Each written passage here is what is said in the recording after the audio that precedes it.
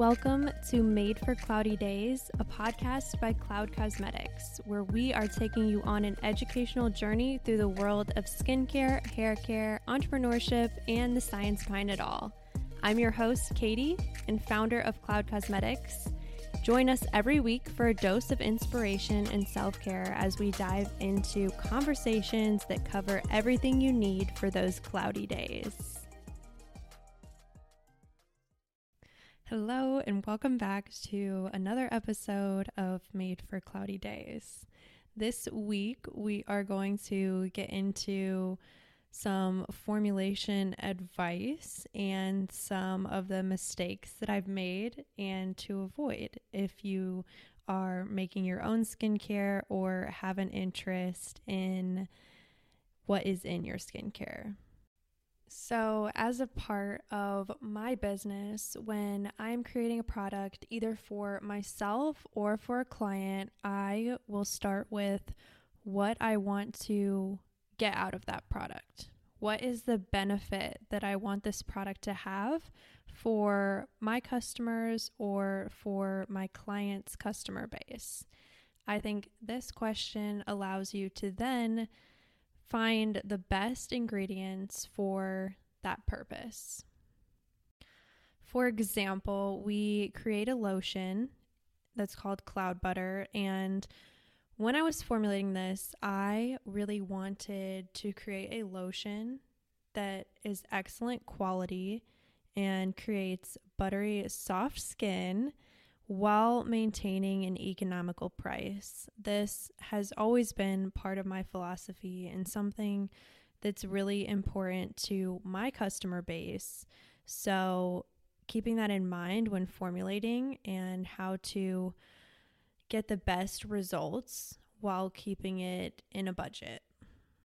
It's really important to note that with an economical price that many people can afford, you do not have to sacrifice quality. And I think that's something that we can use as advice because quality doesn't always equal the most expensive price tag. I'm sure some of you can relate if you've ever bought a product for a higher price point and just been disappointed in it, or it literally makes no difference on your skin. I know that I have been there so many times. I've even bought defected products at a high price point. So this is super important to remember when formulating as well.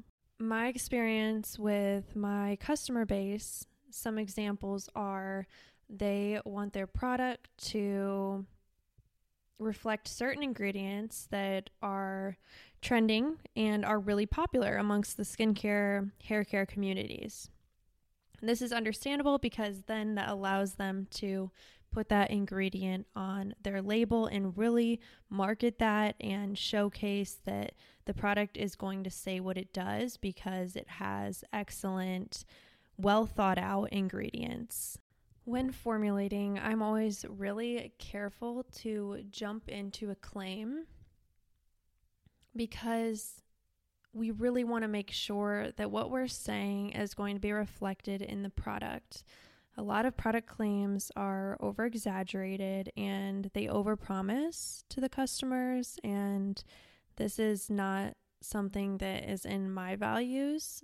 To have those claims, many times you have to have extensive product testing and really prove more than just a before and after that this product is doing what it says it does, especially with a product like a retinol. When formulating your own personal care magic, you definitely want to have a space dedicated to just that. And if it is a space like your garage or your kitchen, just make sure to always keep that clean and keep that dedicated to your formulating. For us, our products are formulated and made in a professional lab with equipment and a whole cabinet of ingredients that are standard for cosmetics. When starting the process of formulating, where do you even begin? So look up and research ingredients that have the desired claims you'd like or the desired benefits and start from there. Without a background in chemistry, it is more difficult to come up with the right numbers. There is magic in those numbers, and really it's just trial and error, figuring out what is going to work best in the formula, sample, and getting it to the price point you would like. It is possible, so don't give up if you don't get it within the first 5 to even 10 times. There's formulas that take dozens or hundreds of times to perfect, and this is completely normal. Something to also take into account when formulating your own personal care is the cost of R&D. So many times the cost of research and development is going to be higher because you're using those ingredients just for samples for you and your customer base to try out before actually putting out into the world. This is a step you do not want to skip over, though, to get that perfect product that you know in your heart is right for your clientele and your company. To start out in formulating, it is similar somewhat to baking, but you want to start out with a sample of, let's say, 100 grams, because it's easy to convert how much of the ingredients are certain percentages in the formula. So you would start with just 100 grams, and that's just enough to be able to sample the product, so your R&D cost is lower as well.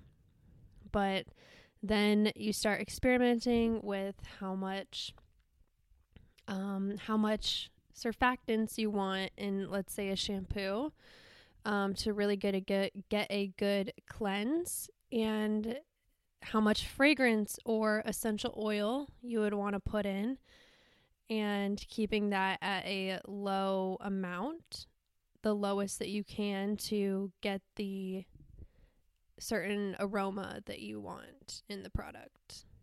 Some formulations can be relatively simple, meaning that you can even cold mix them. They don't require heat, and you can avoid different phases as well. In formulation, if you're just starting out, that may be easier to do, to just have 1 or 2 phases in your formulation for the best result. That can keep your costs down and keep all of the products more uniform and avoid error in your formulation and your larger manufacturing batches. When you finally have your perfect formulation, whether it be a shampoo, a facial cleanser, a bubble bath, an oil, whatever it may be, you always want to account for more time to get that formulation down in case something happens, or time to market that product before you launch it as well.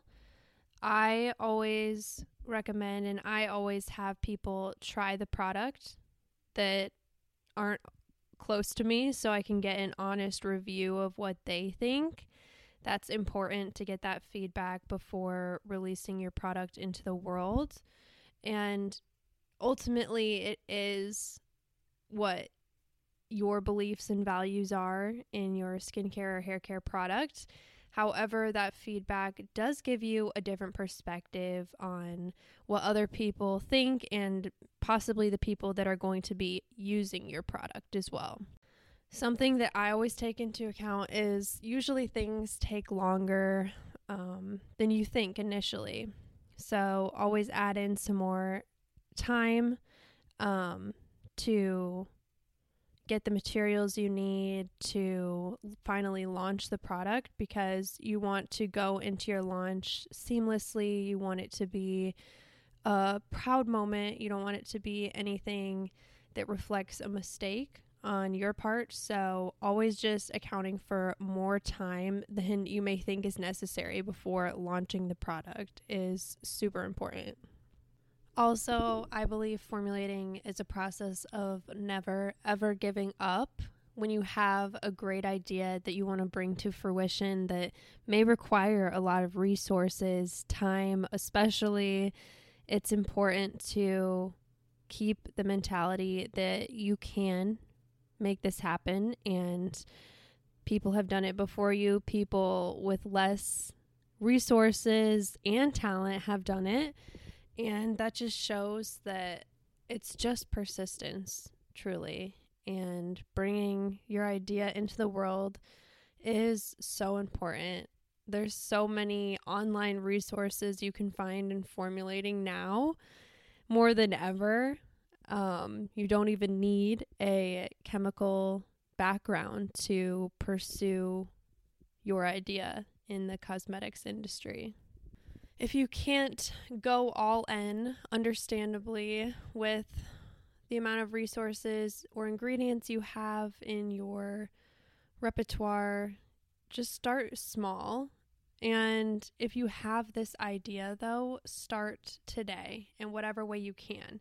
Start research or start the idea and keep bringing that energy into each day. You can make personal care magic. I hope this episode inspires you to create this week in whatever form that may be. If you know somebody who's attempting to formulate their own personal care line, please share this with them so they're able to keep these objectives in mind when formulating, especially when first starting out. Until next Monday, remember that you are made for cloudy days and enjoy these tips on formulating your own personal care.